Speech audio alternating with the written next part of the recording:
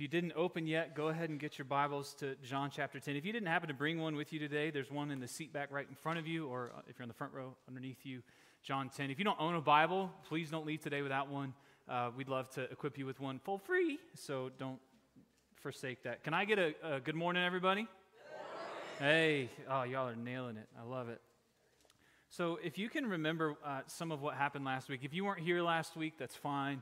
You can go online and tune in on the live stream and see what all it was about. But if you can remember last week's message, it was based off of just one verse, verse 16, where Jesus is, as he's explaining how he's a good shepherd, and he says, I have sheep that are not of this pen. I must bring them in also, and they will hear my voice. And then there will be one flock and one shepherd. And we were talking about how that's him talking about there's more than just Jews who are going to be saved. There are going to be people all over the world and every ethnos and every people group that are going to be saved, that he's purchased with his blood. And so last week kind of left as a cliffhanger with this challenge to mission, right? Challenge to local and global mission. Right? And in an effort to share Jesus across every division and dividing line in the world. And I ended last week with saying this. Now, I'm not sure what we're going to do, but who's with me, right?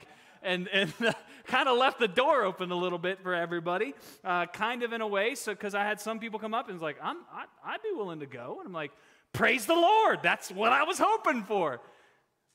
But the usual response to that kind of message is guilt that I often see among my people, among you all. It's the feeling of, wait, am I not doing enough? It's the uncomfortable fear of, am I disobeying God because I'm not going on missions trip? Am I disobeying God because, am I supposed to be the one who packs up my life and moves over to the villages in Afghanistan and the mountains? Am I out of God's will for my life? And I would just kind of gently say, I probably not, right? There are certain individuals called and gifted for that kind of work apostolically, even evangelistically, so it's a matter of how you identify your giftings, how the Lord has gifted you for that. So that's not the right question that you need to be asking in light of last week. The right question to be asking is this: am I at least living on mission? Where I'm at right now, am I at a minimum, am I at least living in a way that lives in light of this mission that Jesus has sheep that he's working to bring in, and for some reason, and in his divine providence, the bow staff that he uses to reach out and hook people in is you and me. Am I living on mission? That's the right question. As where I am with what I've got, am I on mission for the kingdom? Because, this question isn't just for missionaries or pastors. It's for every believer, because you are ministers of the gospel. 2 Corinthians 5 says that you are ambassadors for the kingdom, ambassadors for Christ. You have been entrusted with the ministry of reconciliation, which is the ministry of reconciling people back to God, and you have been entrusted with the message of reconciliation. This is for every single one of us to be considering. And guess what? It doesn't say when you retire, you don't have to worry about it. It doesn't say, hey, when you get past 50, 60, 70 years old, don't worry, you can just rest the rest of your life. No, that's actually prime time, man. If we could set it up to where we retire and I ain't got to work, everything I've got is going to the kingdom at that point. Am I living in light of this mission that we've been given? Have I oriented my life around this? Have I at least oriented some of my life? And maybe the next question is, can I orient more of my life around this mission, around kingdom mentality and kingdom mission? Guys, today is Pentecost Sunday. Traditionally speaking, this is the day when Peter preaches that message right after the Holy Spirit falls on his people, on all of Jesus' people up in the upper room. And they go out and they start preaching, and the church just multiplies because Peter was available for the mission, filled with God's Spirit. And so that's why the cross is red, by the way. So how on earth do we live in light of this, right? How can we orient more of our life in a way that we could potentially see things like thousands of people saved at a sermon? Well, one way is easy way is to go, right? That was the impetus almost of the command, to just go somewhere. And at this point, I want to pause and just kind of take a second to testify that you know how when you like pray for something and then you're kind of like, wait, do I really want that? Dangerous prayers, you might call them. Yeah. So,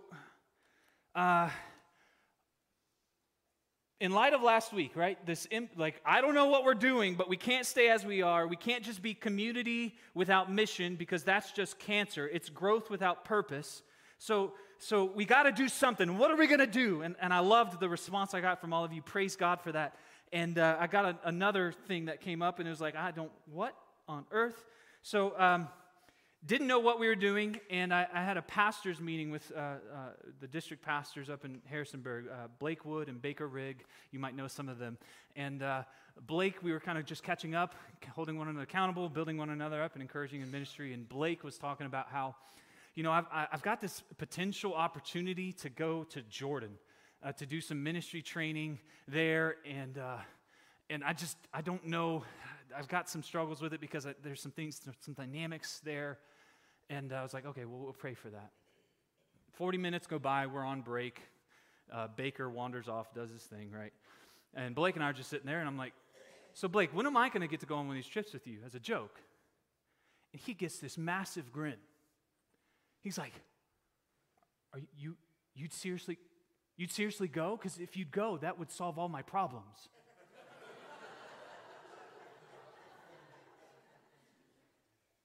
And I'm like, bruh, this is what I just preached on Sunday. Sheep, out, not in this pen, they got to bring them in, right? And he's like, bruh, that's the verse we've been praying for this trip. We've been praying because here's what's going to happen on this trip. We're going to go outside of the city to a nomadic, unreached people group. I can't say their name. We'll call them the Joshua tribe, but their name in English means Jesus. And they have no clue who he is. And part of this trip is going to be, we're going to go and we're going to train up ministers and do some ministry training. I'm going to get to preach in some churches there. And then we're going to go into this village outside of the city, and we're going to walk around and we're going to pray, and we're going to see if we can lead anybody to Jesus and reach this people group. So it's like, I don't know what we're doing. Okay, here's Jordan. Okay, I'm going. So here's what's happening, right? So you can go, right? That's one option, and I all of a sudden got a chance to go this week. It's kind of crazy how the Lord does that, right? And then you can pray, right? Like to participate in this, you can be offering up prayers to the Lord, and like Luke 10:2, pray to the Lord of the harvest to send out laborers into the harvest field. We talked about that. Like setting an alarm to pray that way, right? So pray for my trip. I'm going to Jordan, right? But not only that, you can give to it. Like Joseph just challenged us in. Like, give to the things that are of the kingdom. And so the board has already, some of you board members don't know, I've had to have some quick conversations, but the board has already agreed that they're going to send me. But if you want to help support that, you can talk to a board member. We can be giving an offering next Sunday that says Jordan trip if you want, and to partner with that ministry. So all of this to say, there's going, there's praying, there's giving. And then there's one more that is probably the most terrifying for absolutely every one of us, ways that we can orient our lives on mission, and that's just simply sharing Jesus with people, right? Sharing Jesus with people, making the introduction. Have you met Jesus? Right? Like doing that with your friends, with your family. The Christianese word for it is evangelism. Can you say evangelism? Evangelism. That literally, euangelion, it means to proclaim the gospel or share the good news of Jesus. That's one of the ways that we can orient our lives around this mission. We just kind of make introductions to Jesus. So let me ask this question. Who do you think was the greatest evangelist of all time? Paul? Who else? John the Baptist? Any other names? Philip? Philip the evangelist, right? That's part of his name. What about newer guys? Uncle Henry. Yep, you're right. Henry Wingfield. Billy Graham, right? Guys, this was a trick question. You know what the answer is? It's Jesus.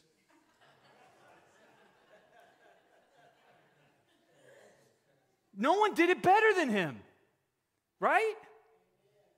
No one did the proclamation of the kingdom, proclamation of the good news than Jesus himself. And what's so crazy is our text today is Jesus inviting people to believe in him. And so what we're going to do in the hope of orienting more of our lives to be available for the mission, we're going to look at Jesus' example of how he invited people to believe in him. And here's what's crazy.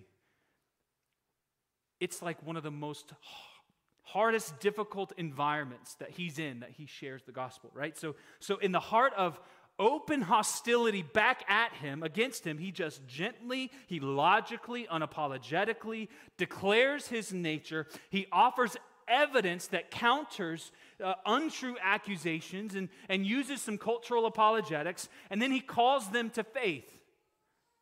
And so we're going to examine this, and we're going to say, well, what are some ways that we can be ready for this? What are some ways that you and I can be equipped and ready to share Jesus with people? Because that's one of the easiest, most simple ways that we can participate in the mission of the kingdom. What can we be ready with? What might we face? And so Jesus' interactions is going to give us like 5 things that we're going to look at. This is like a blog post, like you want to clickbait it, right? 5 things that we can be ready with to share Jesus. And we're going to look at his examples. So here's the first one that we need to be ready with. We need to be ready with the nature of Jesus. Can you say the nature of Jesus?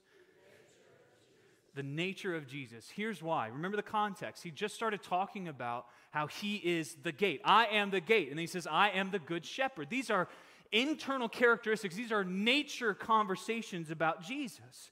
And then he goes on to say in verse 30, he says, look there. At the end of that conversation, he says, I and the Father are what? One. We are one. And then look at verse 38. Kind of near the end of the conversation. This way you will know and understand that the Father is in me and I in the Father. It is absolutely imperative that we understand the nature of Jesus for us to know what the gospel is. Right? This bookends our text. It's the whole point of what Jesus is getting after in this whole conversation with them. Who I am is the answer he's giving to their who are you questions. And his nature is dealing with his relationship with the Father. And the way he describes it, in verse 30, he says that he and the Father are one. Now, obviously, we can see that doesn't mean that they're identical persons. There's been heresies throughout the generations that said God is one God and he just expresses himself in different modes. That doesn't work.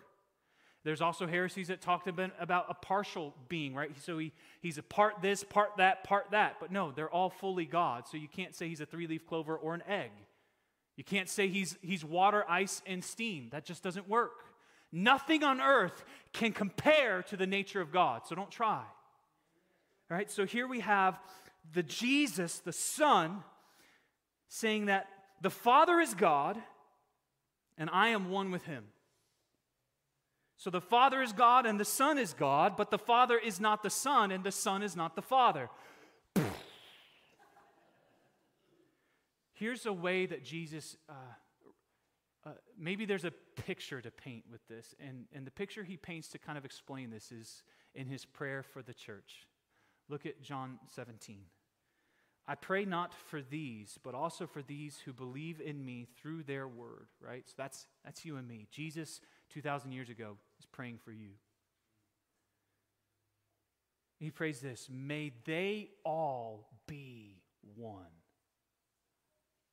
As you, Father, are in me and I am in you. May they also be in us, so that the world may believe you sent me. I have given them the glory you have given me, so that they may be one, as we are one. the relationship among us is a reflection of the relationship of the triune God. It's supposed to be. That's the ideal. So the whole point of our evangelism, of our sharing Jesus with people, is to get people to understand and come to agreement with the nature of Jesus. To come in verse 38, as it says, to come to know and to understand that the Father is in Jesus and that Jesus is in the Father. And the way he says to know and to understand, he's talking about you know already and you're continuing to grow in that understanding. That Jesus is one with the Father. Guys, I would venture to say that this truth is the distinct claim of Christianity. This is what sets us apart from absolutely everything else. So when you look at the moral code that we provide, you can see it kind of copied and pasted throughout some other religions, right? But when you look at the nature of Jesus and us claiming that he is God in the flesh, nobody else copied that.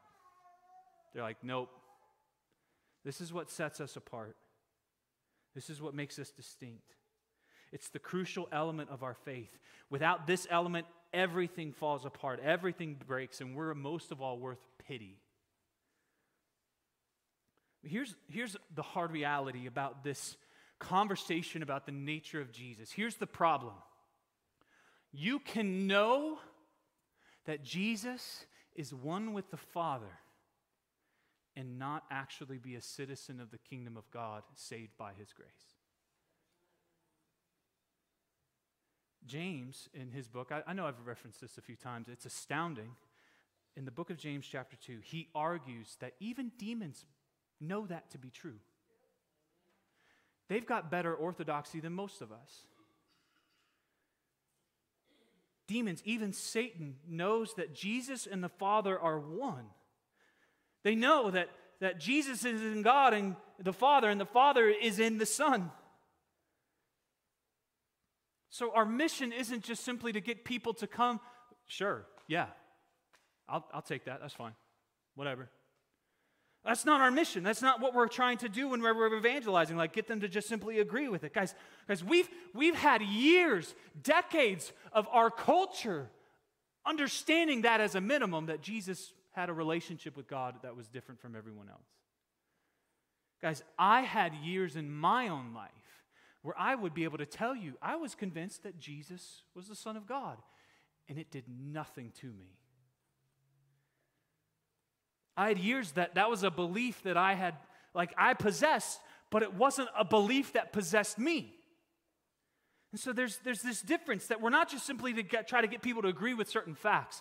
We're trying to introduce them to Jesus in a way that they give their faithful allegiance to the God-man, to Jesus of Nazareth. Not just simply know about that as a fact in history, just like Abraham Lincoln existed or whatever, right? So we want to be ready to talk about the nature of Jesus in a way that invites them into the relationship with Jesus. So that's the first thing that we need to be ready with, the nature of Jesus. Here's the second thing that we need to be ready for. We need to be ready to face hostility. I'm not going to make y'all repeat that because that's too hard. Look at what happens. Verse 30, he talks about his nature. I and the Father are one. And what's the next thing that they do? They pick up some stones, again, to stone him. Did you notice that John included the word again? Like Jesus is like, really? Another time? You're going to try this? Remember the past 2 times? This is the third time they try to kill Jesus. They did it in chapter 5. They begin to try and kill him all the more. In 8:59, he makes a declaration, and they picked up stones to throw at him. Why? Because he was making himself equal to God. Every time they try to kill him, it's because he's declaring that his nature is one with God. And you know what's so crazy? Isn't that self-proving that Jesus declared himself to be God? Because everyone around him understood him saying that he was doing that? People look in the Gospels and they say, Jesus never said he was God. Then why did everybody think that that's exactly what he was saying? You know? It's ridiculous. Sorry, that was a bit animated. So they pick up stones to throw at him, right? And Jesus, I'll go over his response a little bit more in depth in a little bit. He's just like, why are you stoning me? He's like, why are you doing it? Like, why this again? Verse 33, we aren't stoning you for a good work, the Jews answered, but for blasphemy, because you, being a man, make yourself God. There's another Christianese word, blasphemy. Can you say that word? Blasphemy, right? It's a sin in the Bible, right? It's a Christianese word that pretty much, there's different ways that some Bible dictionaries define it, but one of the easy ones would be, it's a verbal insult uttered intentionally and malevolently against God. So like in a silly example, I was driving up to the district pastors meeting on Thursday, and it breaks my heart to tell you this, but I saw an advertisement on a billboard for Bojangles.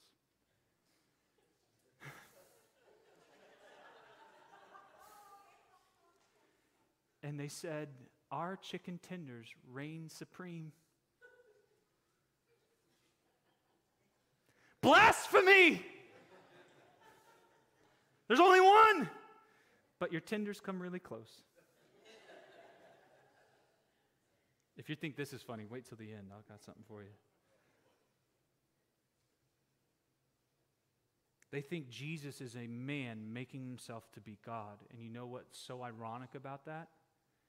Flip it around, and that's the truth. He's a God. He is God who's made himself a man. But they've tragically reversed it. And because of this misunderstanding about the nature of Jesus, it leads to their hostility. They're going to stone him. They're going to kill Jesus in a mob. I don't know about you. There's been times where I've been mistakenly, wrongly accused of things because of my allegiance to Jesus. And I think that's one of the things that a lot of us find a lot of terror in talking about Jesus to people who might not like that. We might fear the hostility, what's called the clap back, right? They're going to clap back at us. You don't love people. Or they're yelling at us, they're mocking us, they're making fun of us, they're maybe calling us to lose our jobs because we hold a certain perspective on marriage and family. They might be calling for our businesses to be boycotted because we hold a certain perspective from God's word on things. Now, I'm just going to be honest. I'm not convinced that everyone in the world is that way. I'm just not. I don't think everyone is that way. I think just the people who are shouting the loudest are that way. And they're the ones who are in the public square the most. But it terrifies us. We see the YouTube shorts. That believer went through that? Having a peaceful conversation about abortion? You know, the most common accusation that I think Christians are now under is you're not loving. You've no longer loved people. Aren't Christians supposed to love? If that's the case, then you're not a Christian anymore, huh? It's hard to hear that you're not loving. I'm sure with Jesus, it was really hard to hear that he was talking negatively about his Father. You're blaspheming. And what does he do? What is his response? This dude is ice cold. He is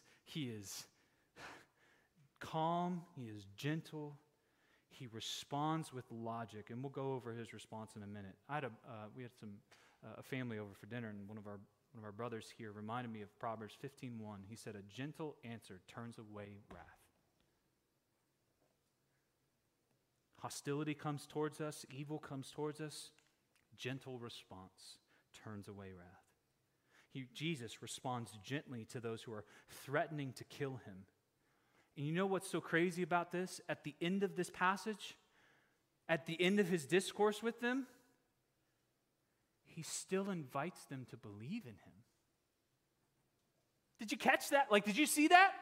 Like he invites those who were reaching down to pick up stones to stone him to death, and he says, hey, I'll rescue you from your sin and death. I'm offering that to you. Believe in me. Do you think you can be ready to offer Jesus to those who hate you? Those who are mocking you, throwing verbal insults at you, accusing you of all sorts of wrong? You know what this means then? Is that there really is no one off limits to our evangelism. There really is no one. Nobody's on the outside, right, of who we should be going towards with the gospel to introduce them to Jesus. So last week, if you wanted to have a racial conversation, an ethnicity conversation, and say, oh, no, there's certain people groups that are off limits, last week said, nope, they're all open game, right? And if we're going to talk about, well, what about our enemies? What about those who hate us? Well, Jesus talked about that. Love your enemies, pray for those who persecute you. Give them Jesus here. In other words, just don't be a Jonah. Don't be a Jonah. Don't believe that there are people that don't deserve God, and you run away when God tells you to go towards. Don't be a Jonah. Be ready to face hostility, even if they're mocking, persecuting, whatever it is. Offer them Jesus, even in that heat, even in the pain, even in the fire. Because you're not alone there, by the way. What do you think Jesus meant when he said, I will be with you always? You think he'd be like, when it starts getting intense, he's like, nope, that's too hot for me. You're in it by yourself. No, he's in it with you. That was free. Let's keep going. So we need to be ready to face hostility. We need to be ready with the nature of Jesus. Here's the third thing that we need to be ready with. We need to be ready with logical evidence. Can we get that up? There it is. We need to be ready with logical evidence. Can you say logical evidence? So Jesus' response to their hostility is calm, cool, collected. He presents logic. He presents evidence. So they're picking up stones to throw at him, and he just kind of pulls this out. He says, so I've shown you many good works from the Father. For which of these are you going to stone me? Like just calm, cool, collected. He pulls out the evidence that's going to discredit their hostility towards him. He just pulls it out. His evidence. What's his evidence? What is he pointing to say, hey, what are you going to stone me for? Which work? His evidence is the good works from the Father. And did you notice how he says, I have shown you? He doesn't say, I have done many good works. He says, I have shown you many good works. His good works were meant to display something about his relationship with the Father, because those good works are said here to come from the Father. And these good works, good meaning morally excellent, but good meaning beautiful and praiseworthy. Can we just remember some of the things that Jesus did so far in this gospel? Let's just remember. One, he turned water into wine. Amen?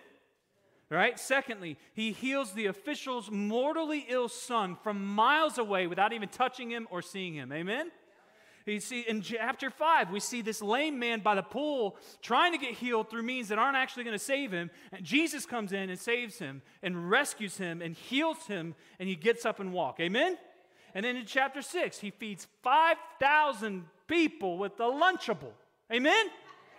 And then in chapter 6, he walks on water right after that. Amen? And then chapter 9, just before this, the reason why they're having this discourse is he made a man who was born blind able to see. Amen? So which one of those is the reason why you're stoning me? That's what he says. Jesus is pulling out the evidence of his nature, his relationship with his Father. And he's pointing them, he's saying, look at these, examine these. Look at verse 37. He says, if I am not doing my Father's works, then don't believe me. Oh, okay, he gives them a way out.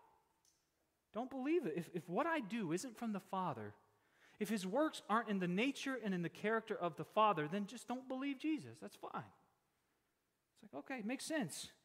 But if they are works that are from the Father, that align with the nature and the character of the Father, then that is sufficient evidence for who Jesus is. It points to it enough. So look at the evidence. You know that old saying, if the glove fits, it fits. This is logical argument using reasonable, undeniable evidence. And I just think at this point I need to pause and just say to you, guys, I'm telling you, no matter what you hear, no matter what you see, no matter what you fear, our faith in Jesus is reasonable. Our faith in Jesus is logical. It makes the most sense in the world. Our faith is provable and self-proving. Like our faith, what we believe about Jesus, it's not outlandish. It's not foolish. It's not fiction. Guys, the life of Jesus is undeniably confirmed throughout all of history. The death of Jesus is historical fact already testified to in the Bible and even outside the Bible. The resurrection of Jesus is legitimately verifiable. So you sharing Jesus isn't sharing foolishness, it's sharing truth and hope. So evangelism means that we're ready to share legitimate evidence of all that we boast as truth in the gospel. And we present it in a logical, reasonable way, even if they don't receive it. So be ready with logical evidence. And then here's the fourth one. Be ready with cultural apologetics. And you say cultural apologetics? So this is what we're talking, this is what I mean. Be ready with a defense that can appeal to shared truth between your shared culture. Let's look at the example. So remember, they accused Jesus of blasphemy, right? They say he's a man making himself to be God. And then what does he defend with? What does he pull out? The scriptures. The law is what he calls it. And of course, Scripture is the authority of truth and all that it touches on. We declare that in our faith, in our membership covenant. Scripture is the authority, but here's the thing. The author of it is sitting right here. And he's the authority.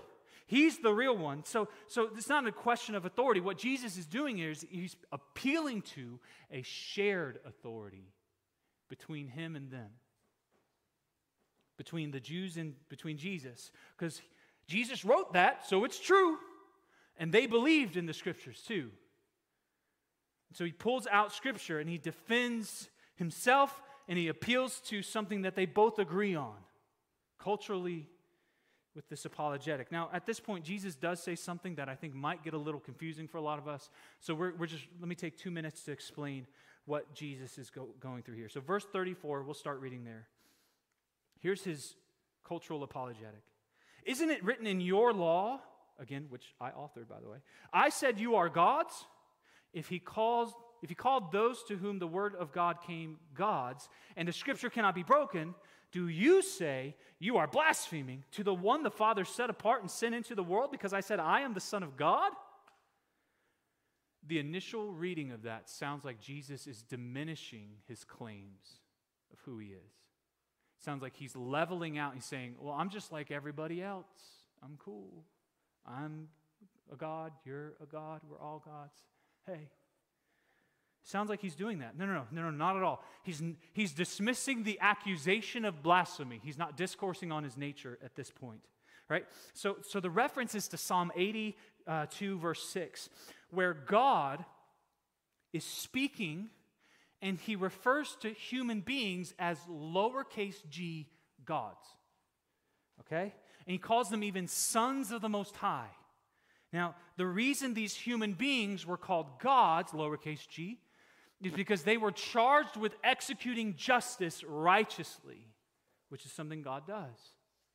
And by the way, God is not God's name. Just by the way, so he's not defaming his name and calling other humans gods. But the apologetic here, it's impeccable. So if God, in the law, calls some men gods, and since we can't just throw Scripture aside and let it break because it's the truth, we got to hold it, then why is it blasphemy when the one who God set apart and sent into the world says, I am the Son of God. Why is that blasphemy? So this isn't diminishing his deity and equalizing himself with humanity per se. It's an argument from the lesser to the greater. God calls some human beings gods. Then it definitely is not a sinful thing or a wrong or demeaning thing to God for the one that God actually set apart and sent into the world to call himself the Son of God. It's just not blasphemy. It's not sin. Did that just blow your head and you're like, now I'm really confused? Okay. Here's the point. This defense comes from their source book, their standard of truth within their culture. He's appealing to it. And it's quite a beautiful thing. And Jesus does that sort of thing often, not just with the word, but with their shared experiences within their culture. He takes truths and uses parables and things that out of their culture to relate to spiritual truths. And not only that, but you see Paul do it in Athens, right? He takes something from their culture. He's walking through the streets and there's all these temples and idols that have been made. And he finds an idol set aside that says, to the unknown God. And he goes and he preaches the gospel. Hey, that idol you got over there, the unknown God, I know him. His name is Jesus of Nazareth, and he uses that to proclaim the gospel. So I want to encourage you, don't be afraid to use defenses that are true within the culture around us. Because here's why. All truth is God's truth. You swallow that yet? All truth is God's truth. So it's okay to use truth that is shared within the culture, if it's true. Experiences and traditions and morals, if it's truth, we can use it. But I would just say it's getting harder and harder to appeal to share truths within the culture because so many of our shared truths are waning. The culture is no longer doing what it used to do. The culture used to instill into our mindsets basic understandings of a personable God, of a moral absolutes, of life after death, of our need for forgiveness. Culture used to do all that. That used to just kind of be common knowledge among most people in our nation. And evangelism was just kind of connecting the dots. But the dots aren't there anymore. A record low number of people believe in God, believe in moral absolutes, believe that they're not inherently good. We technically live in a post-Christendom culture, which means we just have a lot more work to do. But we can do it, and we can use some shared cultural truths, some apologetics to help share Jesus. Here's the thing, those are the four things, but it all culminates in one final thing, and then we'll be done here. There's one final action Jesus takes in his discourse with them. He invites them to believe. That's the fifth and final one, that you need to be ready with an invitation. You need to be ready with an invitation. Look at verse 38. If I am doing my Father's works, and you don't believe me, like what I'm saying, believe the works. Believe the works. To those who had threatened to stone him, he invites them to faith. He invites them to belief. He offers them salvation. I mean, because if Jesus' works were the works of the Father, even if it's hard for you to believe what he's saying, let his works be what persuades you to believe him. Now, why is that okay? Why is that? It's like, wait, we're supposed to believe his words, right? We can't just reject his words and keep his works. Like, that's not something we can do. It's okay. He's not wrong. He's Jesus. He's the best at this. Remember, I told you that. It was a trick question at the beginning. Why is it okay for him to talk this way? Because eventually you can't ever separate his works and his word. You just can't. Here's why. Because the works are designed to prove that Jesus is God in the flesh. And if Jesus is God in the flesh, then that means he really is God and has the character of God. And if Jesus has the character of God, that means he is holy and he cannot sin, which means everything that he says is true because he cannot lie and he cannot deceive anyone. So if the works point you ultimately to the nature that Jesus is God in the flesh, then you have to take him at his word. So we invite people to receive the truth about Jesus, the truth about his works, which show that he's God, which then will prove the truth about his words, that he speaks truth, he speaks reality. When he speaks things like that the Father loved the world so much that he gave his only Son, offered him up to the cross, so that anyone who would believe in him would not perish but have eternal life, that's the truth. Or when he says, all of you who are weary and heavy burdened, come to me, and I will give you rest. It's the truth. When he says, if anyone would come after me, he must deny himself, take up his cross, and follow me. For if you seek to save your life, you will lose it. But if you lose your life for my sake, you will find it. It's the truth. We invite people to receive Jesus, the truth of the gospel. We invite people to believe in him, to be convinced of his truth. So here's the thing. Like, I want to challenge you to be ready to cause people to make a decision, to have an invitation to be like, I can't stay the way that I'm thinking or the way that I'm believing anymore. You don't just simply articulate the truths and let them kind of hang out there like low-hanging fruit, trying to get people to like reach up and grab it. Bring the branch down, put it right in front of their mouths and say, are you going to do it? Like, are you going to receive Jesus? Because Jesus does that here. He calls them, believe me. Have faith in me. And when you give that invitation, there's usually only, really, two responses that you'll get. The first one is, no. It wasn't that hard, was it? Look at verse 39. What do they do when he says, believe me, that the Father is in me and I in the Father? Verse 39, they try to seize him again. They try to arrest him again. Notice again, it's happened again. Jeez. And what does he do? He ghosts them. He's like, nope. He pressed that circle button, right? Juked him out. And then he travels outside. He goes to where Johnny B had been baptizing. And there, Johnny B's testimony about Jesus bears its weight, and it's building its legacy. Look at verse 42. What happens out there? And many believed in him there. What if that was God's word for your neighborhood? And many believed in him there. What if that was God's word for our city in Waynesboro, in Grottoes, in Cremora, in Stanton, in Fishersville? Many believed in him there. I think that's how we need to be praying.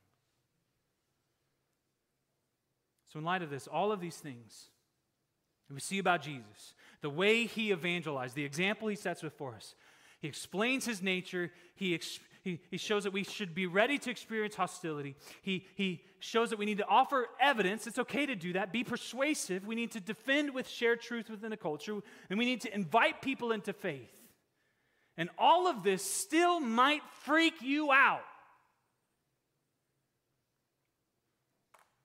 It might freak you out because you have this subtle fear of, what if they don't believe in Jesus?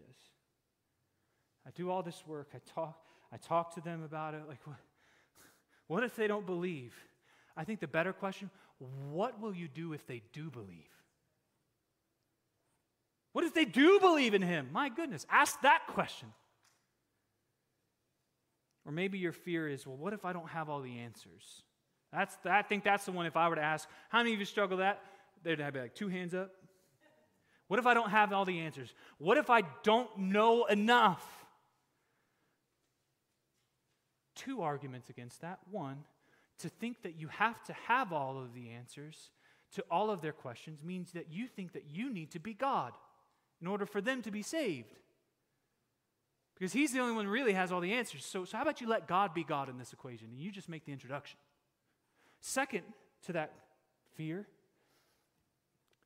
if you're afraid of not knowing enough, how will you ever know what you don't know if you're never in the environment that helps you find out?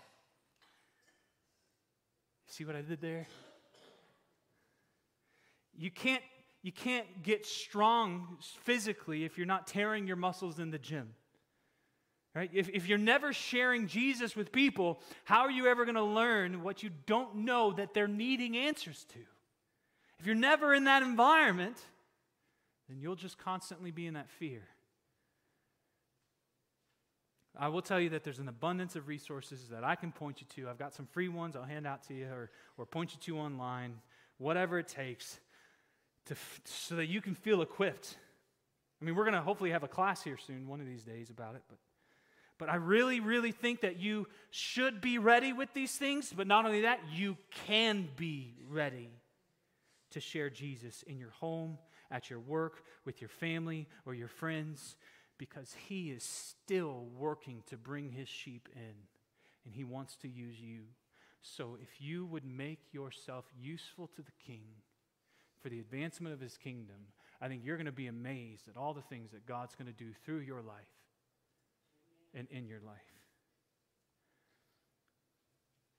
So be ready. Let me pray. Father, we thank you that Jesus has given us the example, but not only that, He's given us the invitation, that each and every one of us have experienced the call to believe upon Him for rescue, for restoration back to relationship with you. And God, I pray that you would build up the urgency in our hearts to be sharing Jesus with people, with our coworkers and neighbors, because if we're truly convinced that there's a truck bearing down and we do nothing to get the person out of the way, how apathetic could we really be? But if there's a truck bearing down, may we be calling out and offering the rescue, offering the solution that is Jesus, who came to our aid, came to our rescue, laid down His life for us so that we could find freedom and relationship with the God we were made to enjoy. So build up an urgency in us, a joy in us. May we not try to evangelize out of guilt or depletion, but I pray that we would share Jesus out of joy and contentment, not needing anything from anyone that we're sharing Jesus with, but wanting to give them everything that we get to enjoy in you. Build that up in us. And I just pray what verse 42 said. I pray, Jesus, that in Waynesboro, in our community, many would believe in Jesus here. We pray all this in Jesus' name. Amen. So as you guys are standing, I want to pray a prayer of benediction over you, but I have an announcement for you. We are offering our gym to a local basketball team, and the head coach owns 6 Bojangles in the area. And he gave us a gift, free coupons to Bojangles. So as you're leaving, our ushers are going to be having those cards. He just wanted to bless our church and say thanks for letting us use his building. So if you like Bojangles, you can grab a card on your way out.